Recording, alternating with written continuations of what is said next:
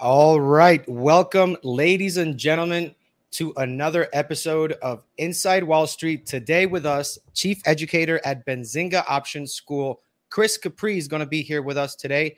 How are you doing, Chris? Very good. And yourself? I'm doing good, man. I'm doing good. There's so much here to cover. A lot of interesting topics here and facts that you seem to be someone that has an interesting background. Let's just start from the beginning here. I'd say, Chris, how did you get into trading? Yeah. So 2001, I was a full-time yoga teacher. And so I wasn't on any necessary particular career path at that time. I had graduated at the university with a bachelor's in philosophy, and I was finishing up my undergrad in neuroscience while going for my master's in philosophy. And I decided to take a break from kind of like my dual degrees and, went to California to spend some time out there and just kind of work on some personal things in my life that I felt like needed to go in a different direction. And so I started teaching yoga meditation after I got into it for about a year. And, you realize very quickly that like, okay, unless I go down a very specific career path in yoga, this is not going to bring me the financial means to really do the things that I want to do in life. And it's not that I wanted like 10 Ferraris or anything like that. It's more of like, I realize I have to build up a financial portfolio to really achieve and accomplish and do some of the things I want to do in my life at that time. So I started getting into just trading stocks and mutual funds at the very, very beginning. This is early 2000, 2001, before the dot-com bubble. But in the process, I had started working with a client, and he was a radiologist who had retired early. He sold technology, a radiology technology, to Kodak for like, millions and millions of dollars. Like he was a deca-millionaire several times over. And as I was working with him one day, he comes up to me and he's like, "Hey, I was reading this book and I've never had this before, but I had this strange intuition that you need to read this book. I have a feeling that you need to read this book. This is something that you need to do." And the book was about currency trading at that time. And it was a story about an American who is an athlete and he kind of doesn't know what to do after college, very much like me. And he ended up getting a job working for an outfit in Japan, trading currencies that led to some incredible stories and experiences in his life. And I read the book and I felt like, oh yeah, I definitely want to try this out. And so keep in mind, this is like early 2000s, 2001, 2002, 2003. This is the early part of that decade. And so very little websites on the planet about trading FX or stocks or options or anything like that. And so I had to just kind of teach myself. So I got a demo account back then, and the moment I opened up the demo account and the platform, I just instantly lit up, and I just felt like this made sense to me. Like there was just something about the platform, like, hey, I understand the language. I feel like I can read the charts. I feel like whatever was in this platform made sense to me. It just like clicked instantly. And a month later, I went live with a $3,000 account. And by 6 months later, that account was $83,000. And so I had just kind of a wild start into trading at that time. And I felt like, yeah, whatever this is my path to achieving the financial means that I want to in my life. That's interesting. And well, Chris, you've been trading for about like 20 years around somewhere there, right? Yeah, I think it's like 21 years plus now at this point. It's hard to keep track. So yeah. So take us to the beginning of that journey and the first couple years, right?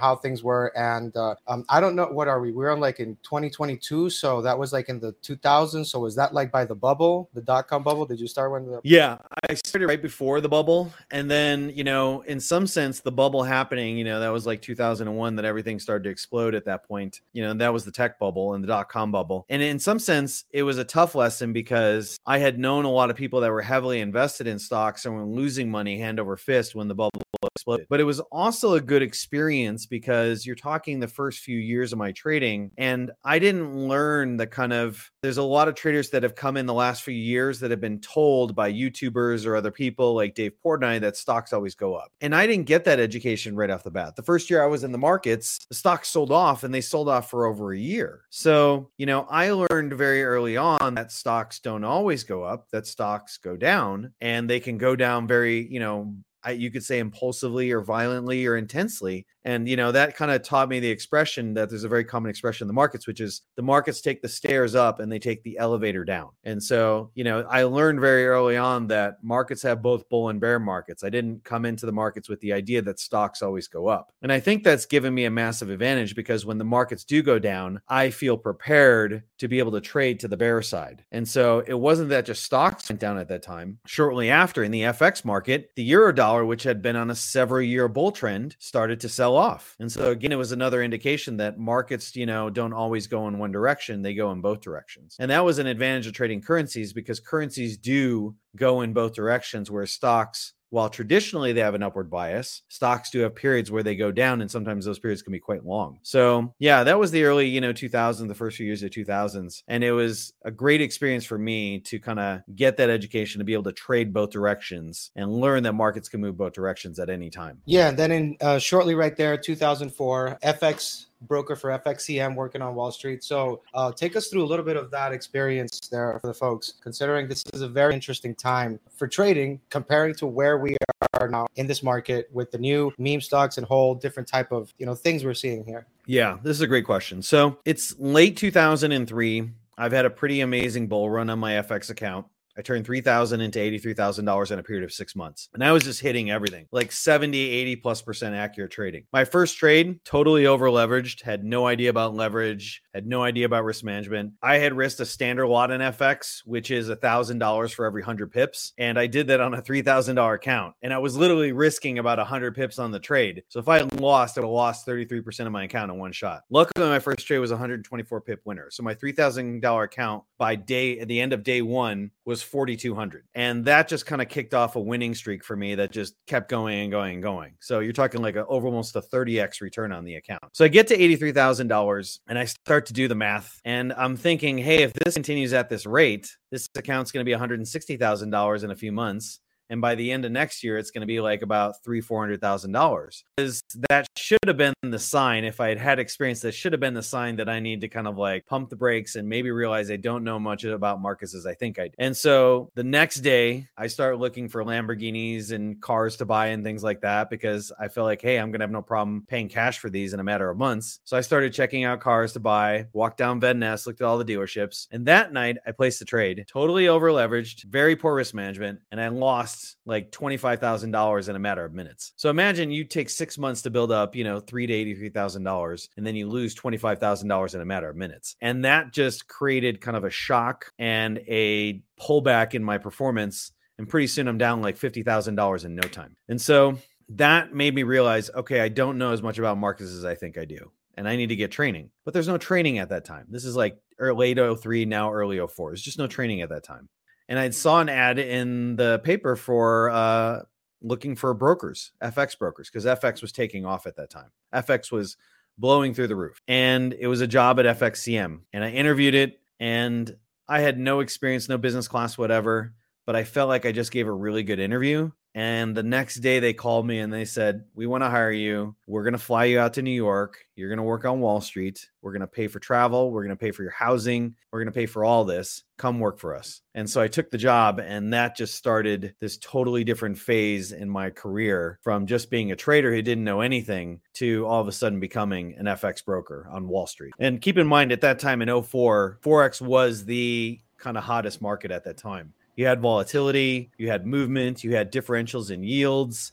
Like, they were kind of beating stocks hand over fist at that time. Stocks are great, up till the .com, but then after the .com, a lot of people lost taste and flavor with the stock market. For sure. Because they just lost so much in a short period of time. So people were looking for other markets to get into. And FX was only new. FX was only available to the retail trading world in like late 98. So it's still this new market. Stocks have been around forever, but then people were exhausted because they lost a lot of money in the .com. So the money was moving into FX at that time. And you're talking trillions of dollars was moving in the FX market, per day. Yeah, and it totally makes sense that people move to other things whenever that happens. But more recently, we haven't really had. At least, I'm a newer trader. I've been trading for about 3 years, so I really have never seen a year of a bear market, as they call it, like back in those days. So it seems like it can't happen, but then it's like real, right? It can happen. I think that's common for the human condition, that when something doesn't happen for a while, they tend to think that things won't happen until they do. Like probably before COVID, nobody had ever thought in our lifetime. I'm almost 50. And so I'd never thought that I would see a global pandemic,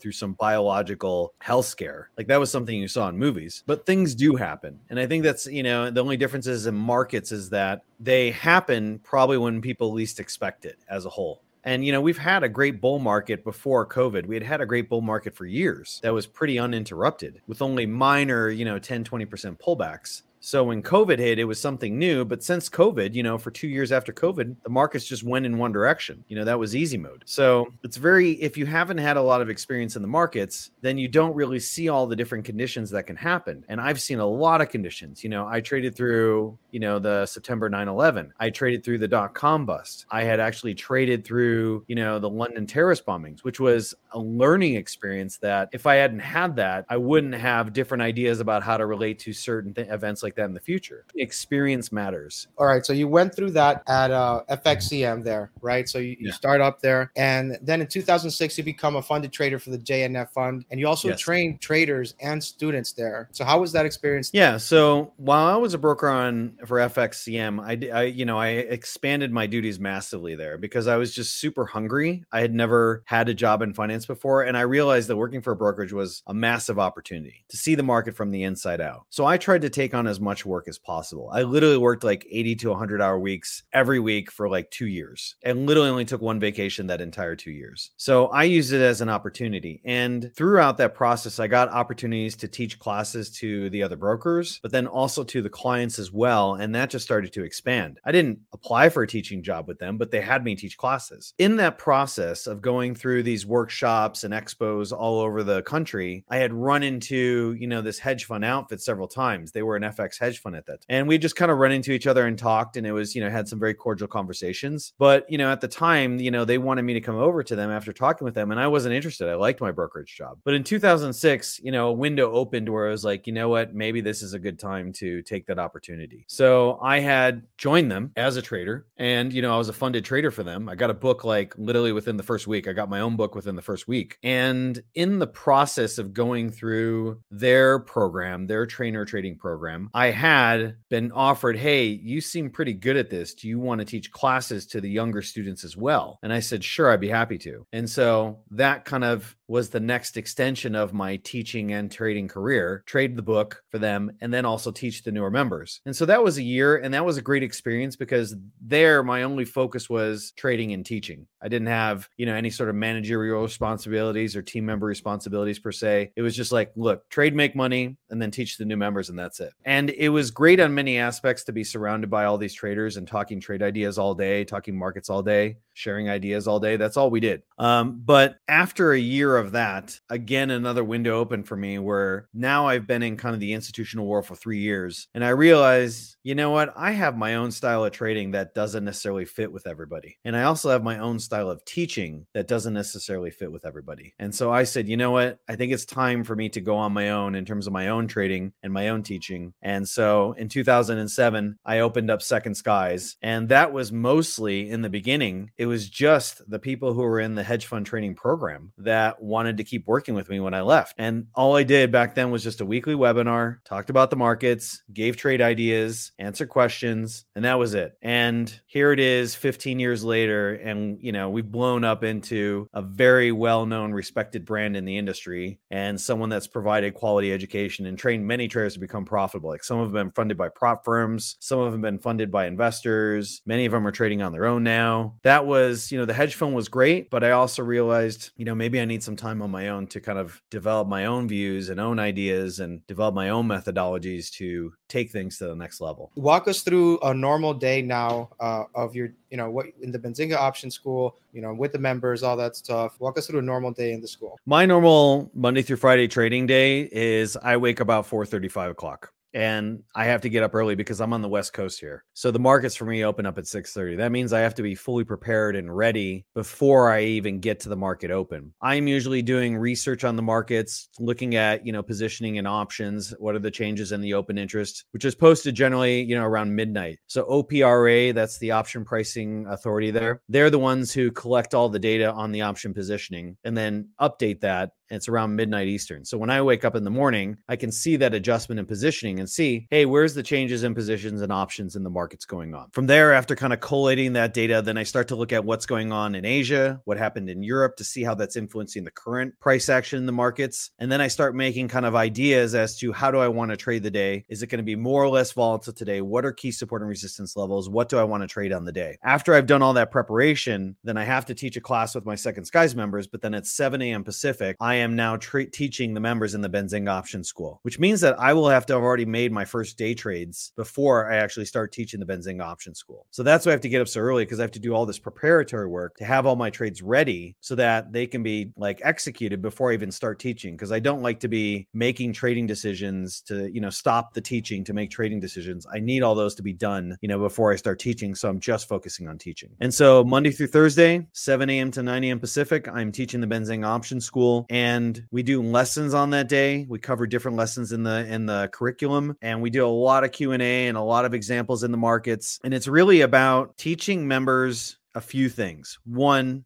how to make less bad trades and bad mistakes. Because if you aren't trained, you're going to make a lot of bad decisions. You're going to make a lot of bad mistakes just because simply you don't know. Nothing to do with IQ, nothing to do with skill. It's just you're not experienced. You don't have the training. And so that's my first job, is to teach them the skills to make money trading, to be a professional trader. After I've taught them the skills and the core lessons, then I have to teach them how to make less bad mistakes. And then I can start teaching them how to make better trades. And so that's kind of our morning, until 9 a.m. Pacific, my time. After that, then I go back to trading. I take any new trades that's set up there. I have my break, for breakfast, basically, whatever I need to do at home. But then I go back to trading. I'm analyzing the market in real time. And then at noon, which is 1 hour before the market closes, the market closes at 1 p.m. here in California and in the West Coast, is that I have to make more my trades by that noon lesson, because at noon to 1, I'm teaching again in the Benzinga Option School, and we're doing open Q&A. We're doing live market analysis for them. We analyze student trade ideas in real time. So if they have a trade idea, hey, I want to be long calls or short calls at this strike and this expiry, we analyze all those trades. And it's a great thing for me to be doing, because I don't want to be spending 8 hours a day just hitting keys to generate income. If I do that, it means I'm a human ATM machine. And I don't want my life to be a human ATM machine and all about money. And so by taking breaks where I'm trading for a few hours and then I'm teaching for a few hours, it allows my brain to kind of use a different set of skills. And it also allows me to train the next generation of traders and to have a positive impact and turn traders who are not profitable into profitable traders. It's incredibly rewarding. It's always rewarding to make a good trade and to hit a perfect trade, the perfect timing. You get in, you're bullish, and the moment you get in, within seconds, it launches higher, and then you get out when the momentum ends. That feels amazing. It feels amazing, not just for the money that you made, to know that over 20 years, you've been building a skill that allows you to kind of throw that perfect pass, like Tom Brady. That's what it feels like to me. But I don't want to be doing that all day. I have multiple, desires and interests, and to be able to take this knowledge and help the next generation make less mistakes than I did and lose less money on those mistakes than I did makes me feel like I'm doing something good. And so to see them go from struggling traders to competent traders to profitable traders, that's a very rewarding aspect of the journey. And, I do this because when I first started trading, there was nobody. There was nobody. There was no online classes. There was no Monday through Friday streams. Nobody was teaching this material about options back then. Nobody was teaching this material about price action back then. Nobody was teaching this material about risk management back then. And the only way to get this training was to pay $5,000, $10,000 in a workshop, that was maybe once or twice a year or something like that. And so I didn't have that. And I had to go through a lot of painful lessons to get to where I am today. And so to be able to save people time and money doing that, it's an incredible joy for me. During your entire period in the markets, what would you say is the craziest thing you've seen in the markets? Flash crash and I would say top three are flash crash, the COVID crisis. The COVID crisis was unique because, even Warren Buffett has been around forever. And in his long trading career, which is like 7 decades, maybe even 8, he himself has never traded through a global pandemic. Only people that were older than Warren Buffett had traded through a global pandemic. So there's like no playbook or no experience in the markets for that at that time. Nobody had experience trading through a global pandemic. So that was unique. And it also really highlighted the impact of options, because if you look at actually when the market started selling off from the COVID crisis, it was like right after the monthly OPEX in February. And that's because traders had an immense amount of call positions, and all these positions unwound in the market. And then traders flipped from net long calls to net long puts, which exacerbated the downside. If you also look at the bottom in the COVID crisis, it was after the March OPEX. So traders, particularly BlackRock and all these others, had unwound these massive put positions, which allowed the market to rally. So it was unique because it was a global pandemic, and it was unique because the timing of it really showed how powerful options are. So that was a powerful experience. The London's terrorist bombing was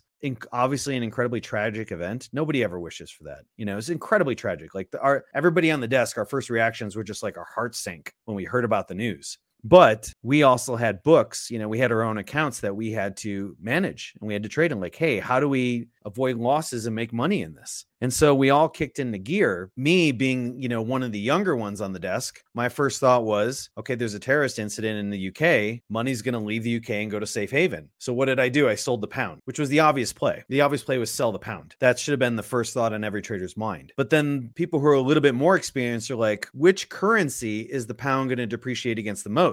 And they figured Japanese yen and Swiss franc, because those are safe haven currencies. So they made more money because they picked currencies that sold off even more. And the most experienced on the desk were like, pound's going to sell off against everything. So they sold the entire basket, and they made a killing on that day because they had the experience of realizing, hey, pound's going to lose against everything. Let's sell it all. And so that taught me a very valuable experience of how experience matters in the markets. We all had certain skill levels that were relatively equal, but some of us had more experience than others to translate the event into better trading ideas. And so that was very powerful. And then the flash crash, the S&P flash crash was, that was May 6, 2010, I believe. The S&P 500 had dropped over 100 points in a matter of like 2 hours. People have been freaking out because the S&P has sold off 45 points from the highs. Imagine that happening. And that's over a period of 6 weeks, 7 weeks since this year opened. Imagine the S&P 500 doing double that in 2 hours. Like, what would that have done to people's portfolio? So, I have been exposed to events like this literally once every 2 years for the last 20 years. And that experience has been valuable to me. All of them immense learning experiences. You're into neuroscience. So how do you apply this to trading? I know you must apply this to trading somehow. Tell us about this passion for neuroscience that you have. Yeah, it started so in the early or mid 90s, I was finishing my undergrad in philosophy. And I have always, from very early on, been curious, why do I think the way I do? What is it about my mind that makes me think the way I do? What is it about my brain that makes me think the way I do? How could I improve memory? How could I improve learning? How could I improve mental performance? So this question has always been in my mind since the 90s. And that was my focus in neuroscience at that time. My focus in neuroscience was human learning and memory. That hasn't stopped over the years, but I recently saw a podcast several years ago by a neuroscientist, and it rekindled this interest. And then it had always been there, but it kind of relit the fire again. And so, after reading more and more books on this and really kicking up the neuroscience learning, I've decided that I'm going to graduate school to get my master's and PhD in neurobiology. And so it is now, here we are, 2022. The technology is way better than it was 25 years ago, and so we're able to understand more about how the brain affects performance, sleep, making decisions, managing emotions, memorizing data in the charts, patterns in the price action, how to manage these emotions, how to manage these thoughts, how does sleep affect our performance? How does caffeine affect our, biological performance? We know a lot more than we did when I was going to school, hundreds of times more. And so for me to be able to study how the brain affects performance is important because that's my main tool. I'm not an athlete swinging a baseball bat. I'm not a pitcher throwing a ball. I'm not a quarterback throwing a football. It's not my brain and my body. My main tool is my brain. My body is a tool, but not to the same degree as my brain in this. So if my brain is my most important tool, then I need to sharpen that and put that in a position to where it's going to be functioning the most optimal way. And so that comes from little things like, if you notice, my charts do not have red and green candles. They're blue and white. Why is that? Because the color red can trigger stronger neurological responses in the brain than blue or white, which is much more neutral. And so instead of triggering like a fear response when I see that big red candle, I don't have the same neurological response because it doesn't trigger that my brain in the same way. So I do everything I can to optimize my brain to make sure that everything I do in trading is optimized, from the sleep schedule to the learning schedule. Concentration, very important. You have to concentrate to be able to trade. Well, what is one of the main factors that allows you to concentrate besides attention? Like, what's the main biological thing that allows you to concentrate? We actually need a chemical. You need a neurotransmitter called acetylcholine, which allows you to focus and concentrate. But our brains don't have unlimited stores of that. It takes time to produce stores of this chemical that allow us to concentrate. And so after about an hour and a half or 2 hours, those stores tend to get depleted. So I know once I start hitting that hour and a half, 2 hour mark, it's probably good if I take a break, because then that gives my brain time to build up those stores again. So these are all the little details that are available now that weren't available 25 years ago. And so for me, I try and leverage how the brain functions most optimally, how it learns, how it remembers, how it concentrates, how does it pay attention, how do I direct my focus, how do I use this brain in the best possible way so that I can maximize my opportunities. So hopefully one day in the next year or two, I'll write a book on, optimal trading performance and using neuroscience to empower your trading to the next level. What would you say is like a tip you can leave them with, right? Something you can leave the folks here with, not just the current students that are listening to this, but to the other folks that are listening to this in some other podcast place. Yeah, so over 20 something years, I've seen a lot of traders come and go, and I've seen a lot of students come and go. And, everybody seems to spend a lot of time looking for the strategy, thinking that if they have the strategy that makes money, that they will make money. And I've seen that attempt or that approach fail, not just thousands, but maybe millions of times over. And it forced me to look at, what do traders really need to make money trading consistently? And I've boiled it down to 4 skills. So all traders need something that helps them make buying and selling decisions. That's the strategy. But that by itself is not sufficient to make money trading, because you also need risk management. That's the second skill you'll need to make money trading. If you have poor risk management and a good strategy, you will lose more money on your losses and you'll win less money on your wins. And so risk management either leverages the mathematics for you or against you. Bad risk management leverages the math against you. Good risk management leverages the math for you. But those two alone are not enough to make money trading, because you could have a good strategy and good risk management. But what if you have a bad mindset? What if you have a hard time pulling the trigger when your setup comes? Or what if you have FOMO? Or what if you have confirmation bias? Or what if your emotions derail you from making a good trading decision? So you need mindset as a skill to make money trading. But then you need one more skill. And if you have all 4 of these skills, you will make money trading. And that last skill is the analytical skills. And I don't mean the ability to look at the charts and analyze that. I mean, you have to be able to look at the data on your performance on a regular basis. Look at all your trades. See where are your strengths and weaknesses. Which strategies do you overperform and underperform? Where are you extracting alpha consistently? And where are you leaking alpha consistently? If you're able to analyze your own data, then you can augment your weaknesses, and you can kind of further galvanize your strengths and leverage them even further. And so over 21 years, I've learned that it's not the strategy by itself, and it's not risk management by itself, and it's not mindset by itself. It's not analytical skills. It's all 4 of those. And if a trader can build all 4 of those, they will pull money out of the markets consistently. But if they're missing any one of those, they will struggle to consistently pull money out of the markets. So somebody's goal should always be to build those 4 pillars. If they build those 4 pillars, they will pull money out of the markets. But if they're missing any one of those, they will never have consistency, because there's no consistency in your trading unless there's consistency in your mind. Super, super important. Well, thanks a lot, man, for being here with us today. I appreciate your time. I know you're busy, and I will see you in the school. It was a pleasure. Good seeing you.